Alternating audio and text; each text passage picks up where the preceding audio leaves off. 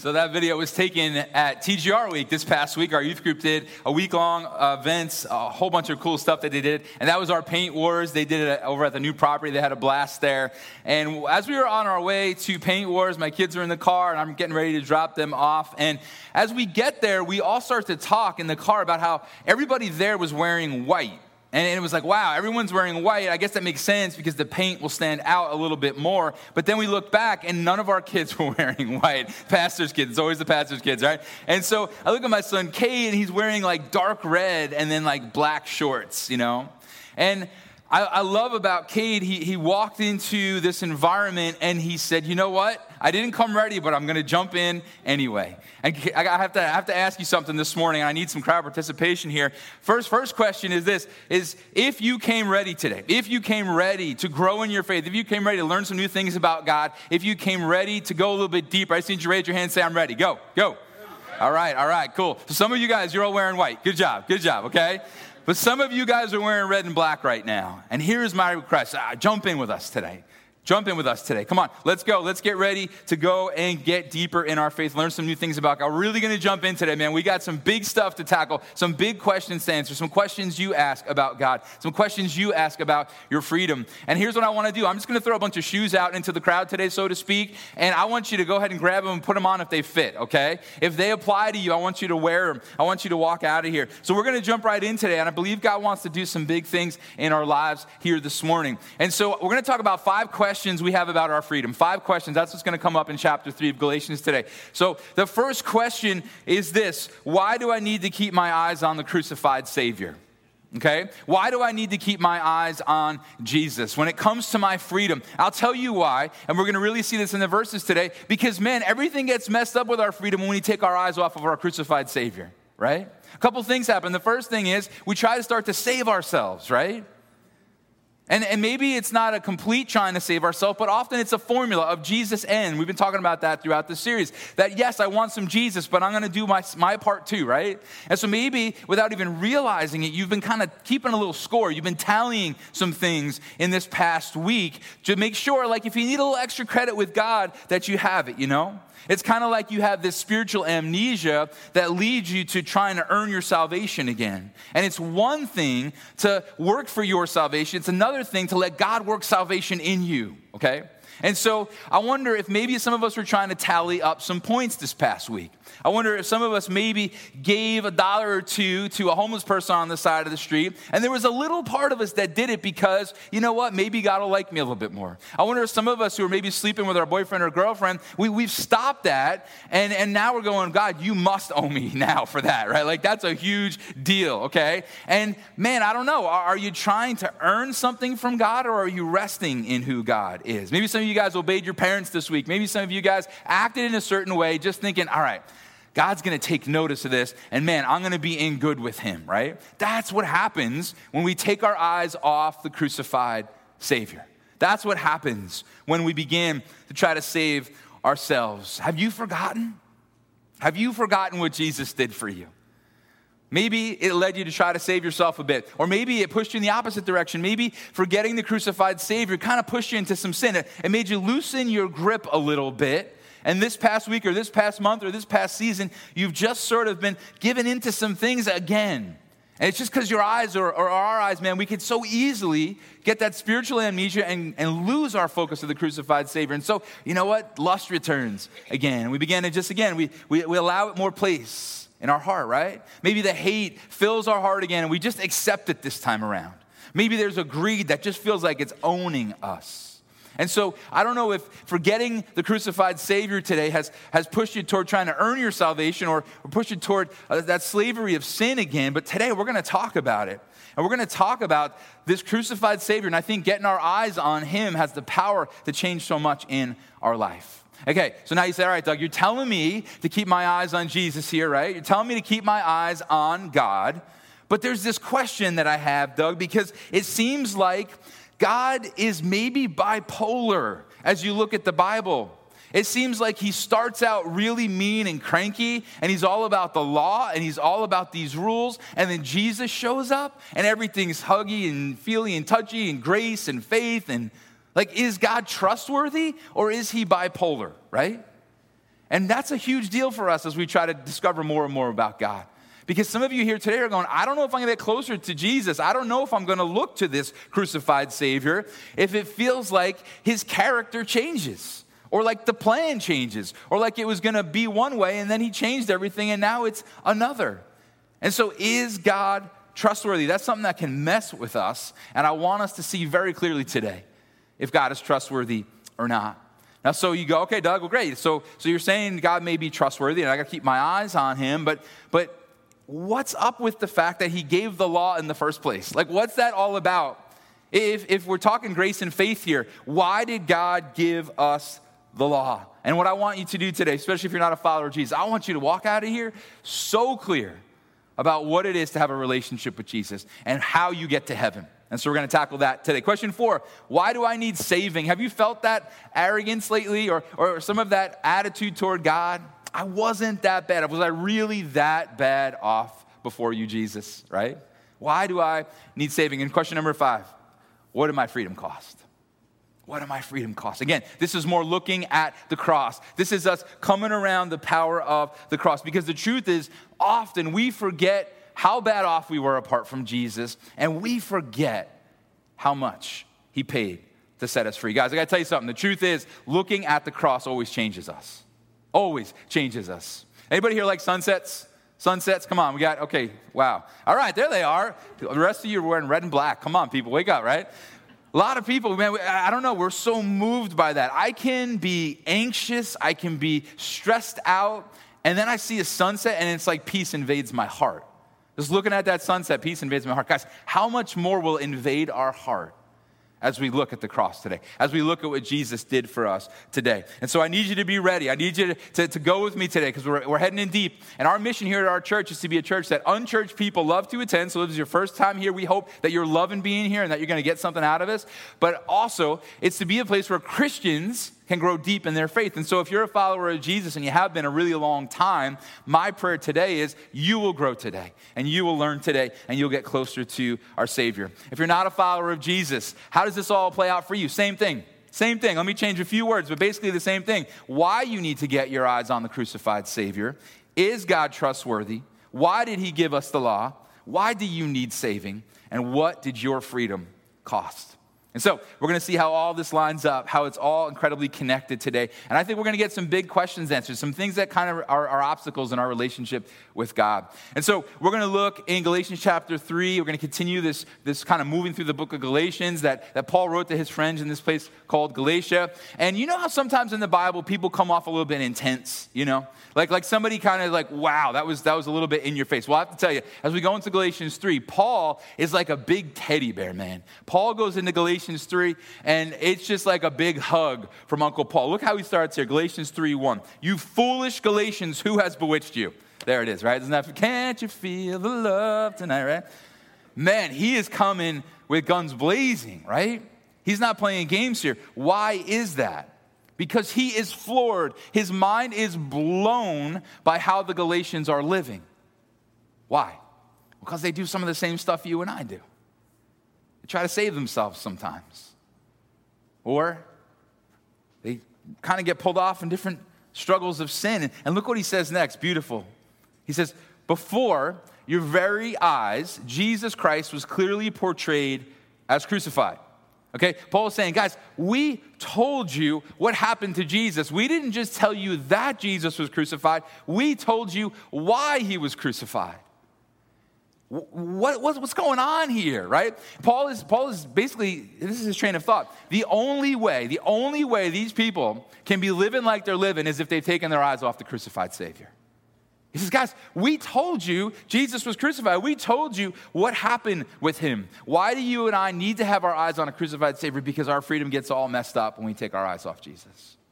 We become slaves to the rules again. We become slaves to the prison of trying to earn our salvation like the Galatians did. And so were you tallying this week? God, I haven't cursed in a month, so now I'm good with you, right?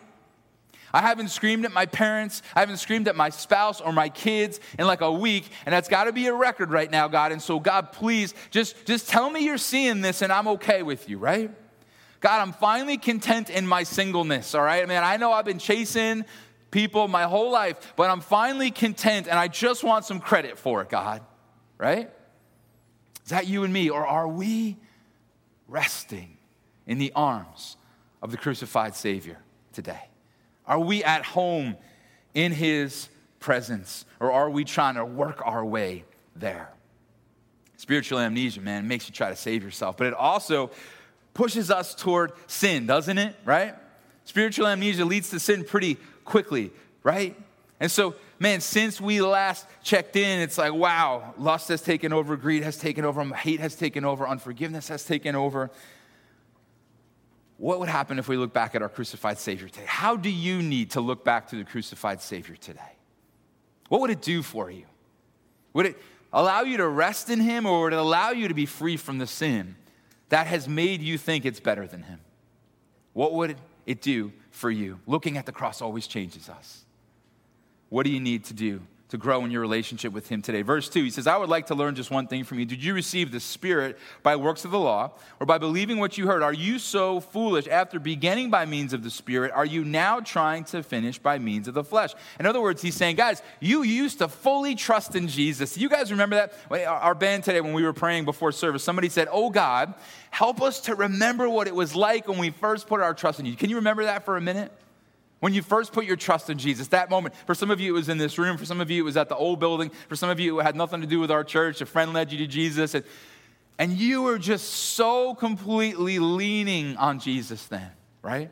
And Paul here says, hey, what has happened since? It's like since you put your trust in Jesus, you've gone back. You started with God's Spirit at work in your life, working out that salvation, but now it's like you're trying to earn it again. What's going on? In the next few verses, Paul asks more similar questions, and then he brings up Abraham.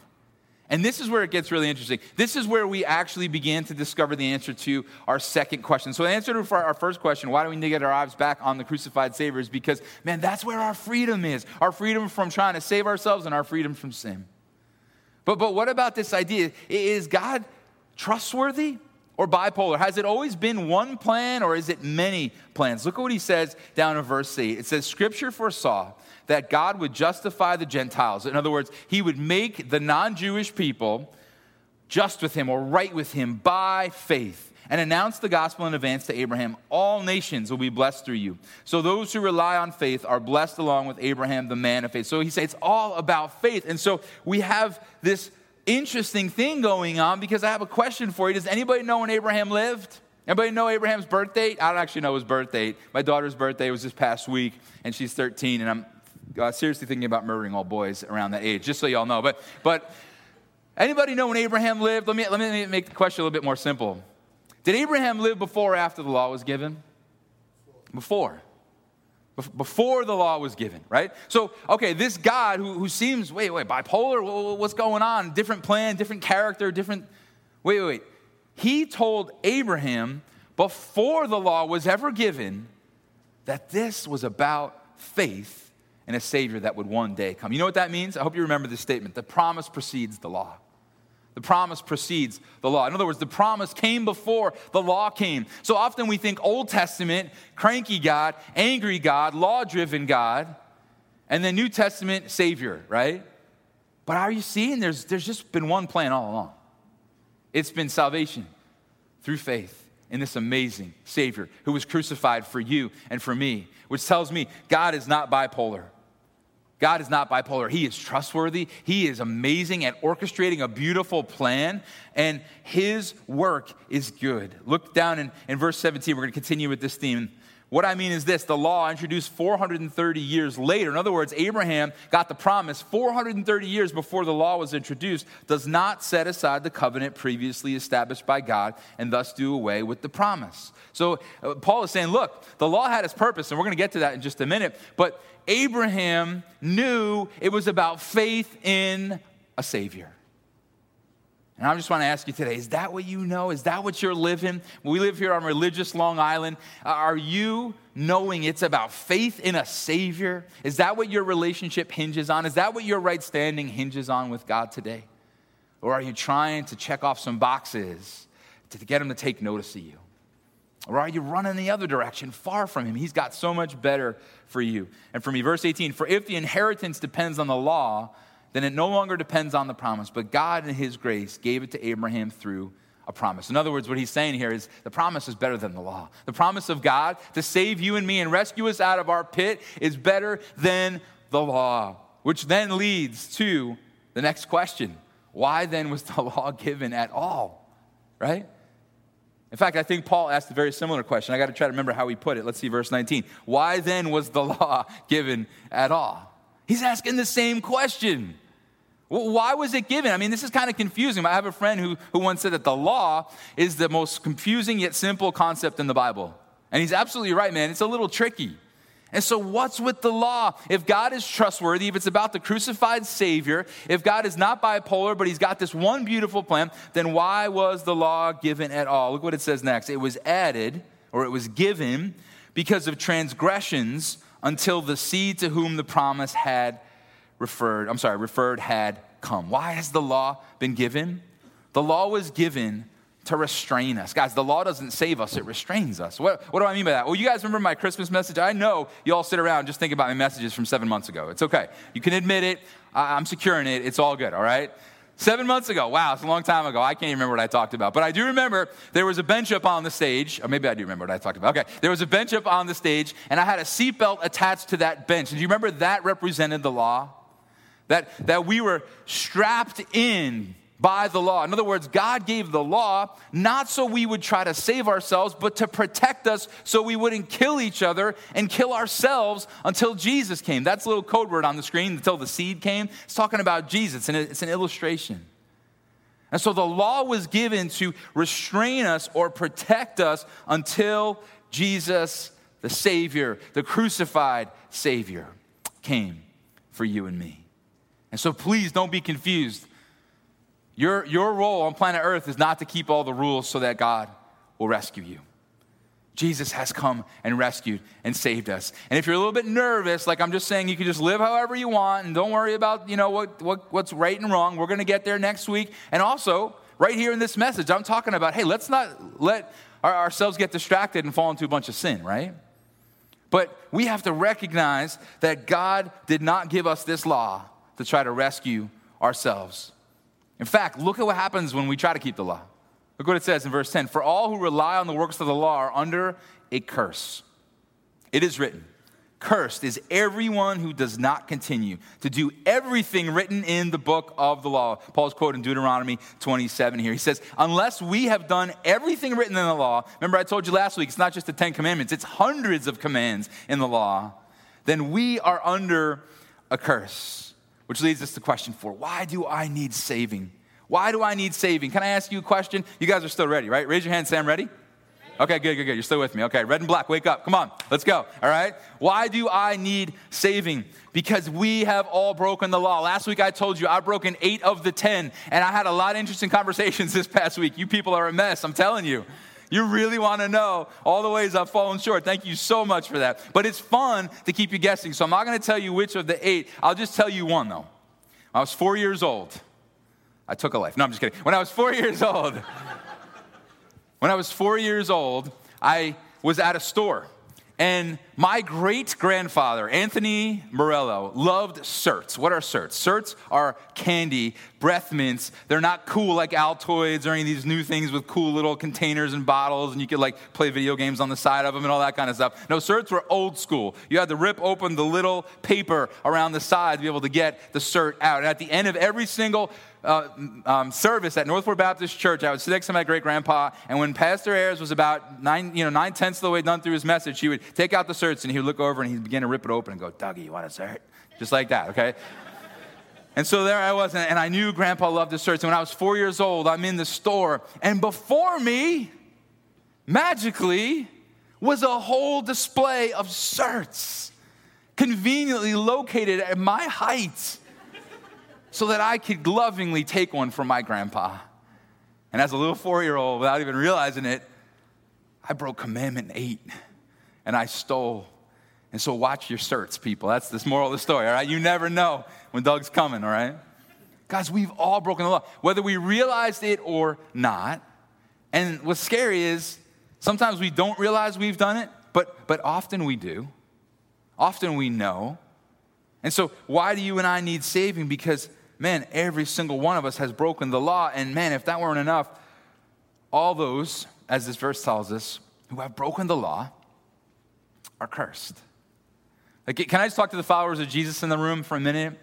Did you forget how far away from Jesus you and I were? Like how far from God we actually were? That we were under a curse? Now, what does it mean we're under a curse? Now, a curse, I'm not just talking about like when you curse at someone, okay? My nephew Noah is sitting over here, and when he was like 2 years old, he was out in his backyard, and he was playing by his fence. And on the other side of the fence were the neighbor's kids. And the neighbor's kids, for whatever reason, Noah was like one of the cutest kids I've ever seen in my life. One of the neighbor's kids started to curse at Noah through the fence. And they actually called him the bee curse, okay? And so they're cursing at him through the fence. And my sister-in-law overhears my little 2-year-old nephew say, word for word, I not a bit, I a Noah. How cute is that, right? Adorable. He has no clue what a curse word even is, right? We're not talking about a curse word you say at somebody, okay?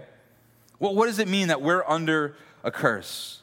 Well, the curse that you and I are talking about here today is God's just and right condemnation against the sinner. And you say, wait a minute, but Doug, that's not fair, man. I mean, like, why would God want to curse people who have sinned? Why would God want to curse people who have done things that are wrong? It doesn't seem fair. I bet you heard this past week about a tragedy. There was a man named Mike McDermott just a few miles from here. He was a father of 3. He was running on Lake Avenue in the shoulder and was hit by a car. And the person driving the car ran away, drove away, and fled the scene. And unfortunately, Mike was pronounced dead on the scene when the paramedics got to him, and his life was lost. And there's something in you and me that says, wait a minute. That guy just fled the scene? That guy just took off? Someone's got to be held responsible for what happened to this poor man. What is that? It's a sense of justice, of right justice that rises up in you and me for this horrific situation. And thankfully, they did catch the men responsible. But guys, that same justice is in the heart of God against all sin, against every single sin. And so you and I were under a curse because we've broken the law over and over again. In World War II, when the Jews were in captivity and when really anyone under the Nazis' control was in captivity, they were stripping of their names and they were given numbers. And it was meant to dehumanize these people. And the numbers were often a sign of deep humiliation. And for some, they were a sign of death because their number would be called, marked for death. Guys, you and I, apart from Jesus, we were not just sort of getting by. We were not just hanging on by a thread. We were not tallying up all the good things. I haven't slept with so-and-so. I haven't cursed at anybody in a while. I have given to the homeless. We were not doing great. We were cursed because we'd broken the law. Why do we need saving? Because we were lost and we had no hope apart from God. Charles Spurgeon says this. He says, be assured too that when God curses, it is a curse of the most weighty kind. The causeless curse shall not come, but God's curses are never causeless, and they come home to offenders with overwhelming power. Sin must be punished, just like us looking at Michael McDermott and that situation. That must be dealt with, right? Sin must be punished, and when by long continuance and impenitence in evil, God is provoked to speak the malediction. I know that he who curses is cursed indeed. There is something so terrible in the very idea of the omnipotent God pronouncing a curse upon a transgressor that my blood curdles at it. Can we just stop and think about that? Can you imagine being cursed by God? Being told you're condemned, you're lost, there's no hope for you? Like, that was our condition. And I cannot express myself very clearly or even coherently. One of the greatest preachers of all time couldn't even get it out about how big a deal this was. A father's curse, how terrible, but what it is to the malediction of the great Father of spirits. To be cursed of men is no mean evil, but to be accursed of God is terror and dismay. Sorrow and anguish lie in that curse, and death is involved in it. Why do we need saving? Because that was our condition. And you and I look at all this, and we see the weight of this, and we say, well, then where is my hope? What hope do I have? Well, we have to remember we have to remember what our freedom costs. Question number 5, what did my freedom cost? Verse 13, this is unbelievable. Guys, if you're a follower of Jesus, oh man, hear this for the first time, right? If you are here for the first time, please look up at the screens. Read this with me. Christ redeemed us from the curse of the law, that curse that you and I deserve, that curse because we had broken the law, by becoming a curse for us. For it is written, cursed is everyone who hung on a pole. Paul's quoting Deuteronomy again. Deuteronomy is the book that told us that we were cursed because we broke the law. And now Paul is using that same book to tell us we are saved and we are rescued and we are redeemed. And our freedom is possible because Christ became that curse for you and me. The weighty, horrible curse that Spurgeon couldn't even fathom fell on Jesus instead of you and me. And we're trying to earn our way to heaven now? Or we're giving into sin because we've taken our eyes off the Savior? I hope you realize today how great the cost was for Jesus to rescue you. I told you last week I've been doing a lot of renovations on my house recently. And I have scratches and cuts all over me. I have a splinter in my hand that I'm hoping someone after church can maybe take out because I think I might lose my hand if I don't. I was up on a chair trying to spackle and sheetrock around an AC vent. And the AC vent, like the return one, not the little one that the air comes out, the return one swung down and cracked me right in my bald head. And I'm glad you think that's funny because it happened again, so laugh it up. And I mean, all kinds of poison ivy. I got poison ivy on my both ankles. It's been awesome. But here's what I could tell you. The thing that hurt the most was I was in the garage, and I have all kinds of stuff everywhere because I'm trying to manage sheetrock and wood and all kinds of tools and stuff. And there was one thing I needed back like over here, and there was all kinds of stuff in it. And I'm thinking to myself, I can get that. And so I lean against this like material on the wall. You know that little material that they make that put on the wall where you can put in the little metal hooks and then you can hang your tools, right? And so I'm leaning on that material, reaching down, and what happens? But my hand goes through the material right into several nails that were coming from the outside of the house to hold the siding on. And guys, the poison ivy is not fun, and this thing is not fun, and the scratches and the cuts and the cracking in the head. But I'll tell you what, man, those nail holes didn't stop hurting. Like they were waking me up. I was going through the week. Every time I went to pick up a piece of sheetrock or a hammer or anything, I felt that I was reminded of the pain of that moment. I can't imagine what Jesus went through. I had a few little, probably, I don't know what, 1/4-inch nails go into the palm of my hand, not through my hand, not spikes driven to hold me in place. But Christ hung on that pole to redeem you and me. And the worst part of it wasn't the nails. It was that he became a curse. What does that mean? It means that he bore the entire weight of your sin. This is why it's so crazy when we try to save ourselves again. Like the entire weight of your sin. All the things you've ever done, from little Doug at 4 stealing shirts, to impure Doug in college, to jealous, proud Doug growing up, to every aspect of me and all the things I've ever done. He bore all that weight. Tom Constable said this: Jesus was bearing the universal curse of the whole human race, bearing the sin of our race.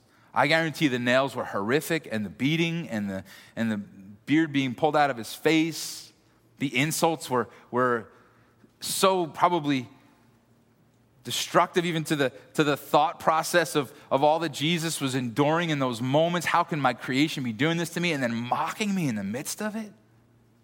But I guarantee you that when the Father, Jesus' Father, cursed the Son for you and me so we could go free, that was the worst. That was the most painful. That was the most unbearable.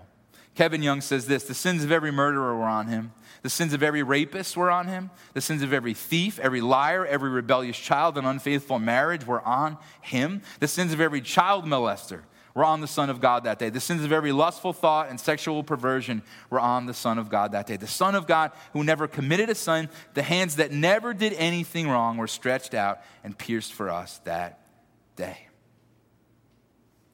That's how much your freedom cost. That's why it's crazy to try to save ourselves.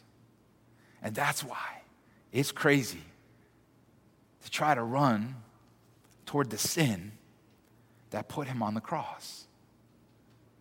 Let's walk free. Let's walk in the freedom that Jesus has purchased for you and me. Looking at the cross changes us. It has to.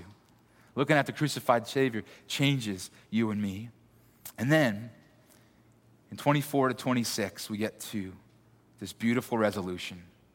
It says, so the law was our guardian until Christ came, that we might be justified by faith. Now that this faith has come, we are no longer under a guardian. That law is not restraining us anymore. The law is a blessing. We'll talk about that next week, how it's there to help line our hearts up with God and do the right thing.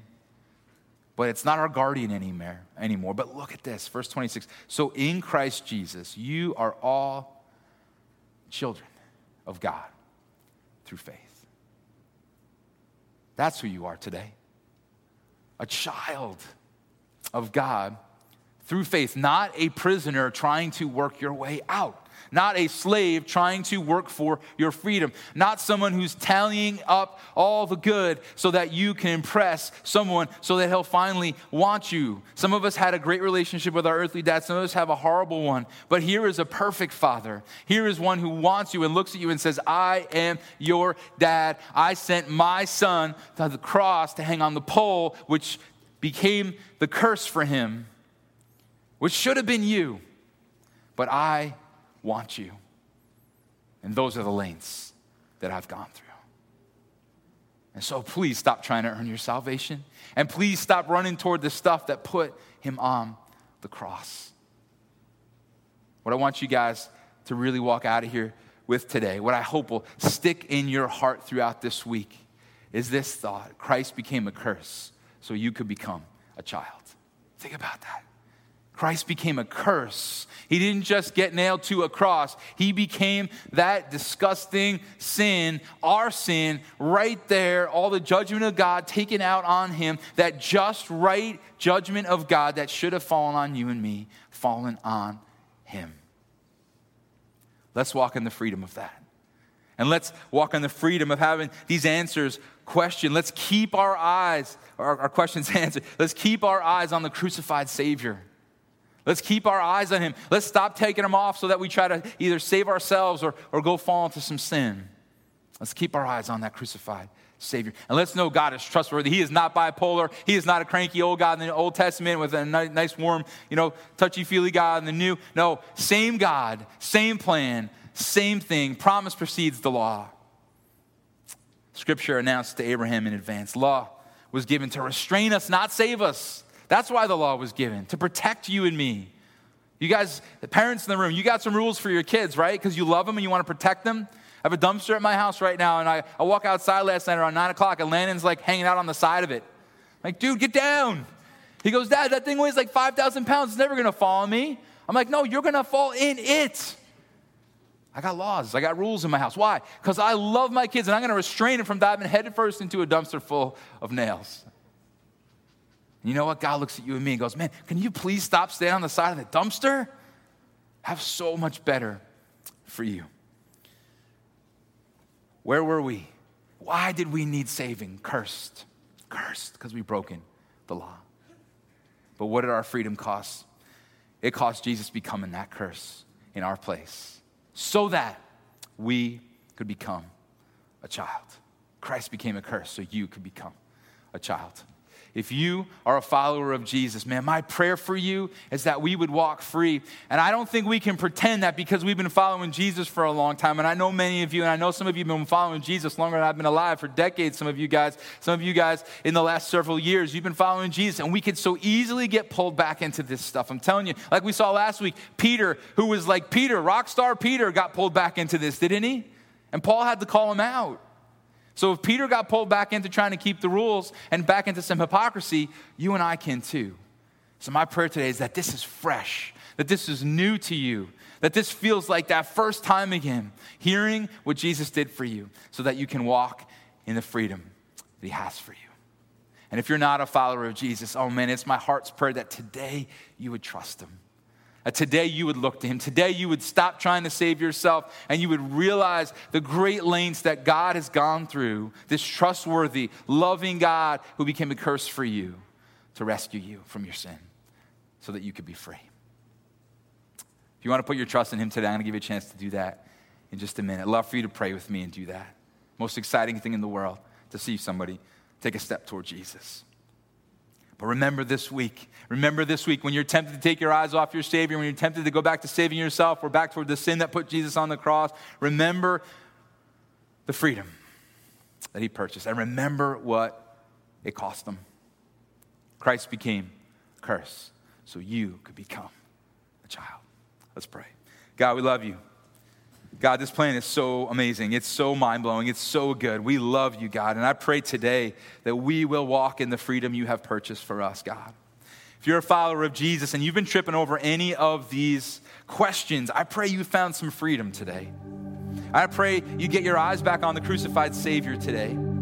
I pray that you would stare Jesus in the face, because when you look at him, it changes everything. It has to. It has to. You can't stay the same as you're looking at Jesus. And so, would you have a conversation with Jesus if you lately have been trying to tally up your score so that you stand before him looking a little bit better? And just say, God, I'm putting my scorecard down, God. I put it down. I need you. Save me. And if you've been running back to the sin that put Jesus on the cross, the sin that once became a curse for him, would you confess that to him? Jesus, I'm so sick of this. I'm so tired of this. God, the lust, the greed, the anger, the hurt, my fears, my discontent with where I'm in my stage of life. God, the way I've been screaming at my parents or my spouse or my children, sleeping around, the impurity. God, that's the prison. That's the prison. I want to walk in the freedom that Jesus became a curse. Set me free from. Don't let the law make you think you're a slave, because you're a child.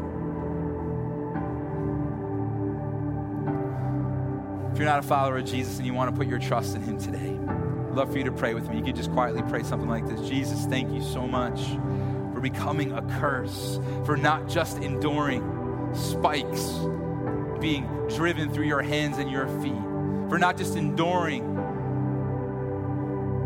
your enemies laughing at you and cursing at you, for not just enduring beatings that should have taken your life even before the cross did.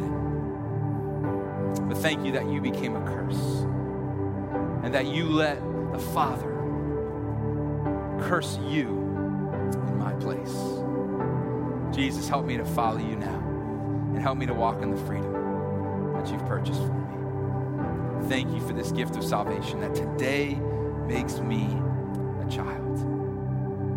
So before we open our eyes today, I would love for you to give me a quick glance so that I can be praying for you this week. If you prayed that prayer for the first time, that anyone in the room today ask Jesus to be their Savior for the very first time today. Anybody else? Just a quick look up in the eyes. Anybody else here today? Awesome. Thank you, God. Anybody else? So God, we give you praise for those who have put their trust in you today. And Jesus, let us all together walk free as your children.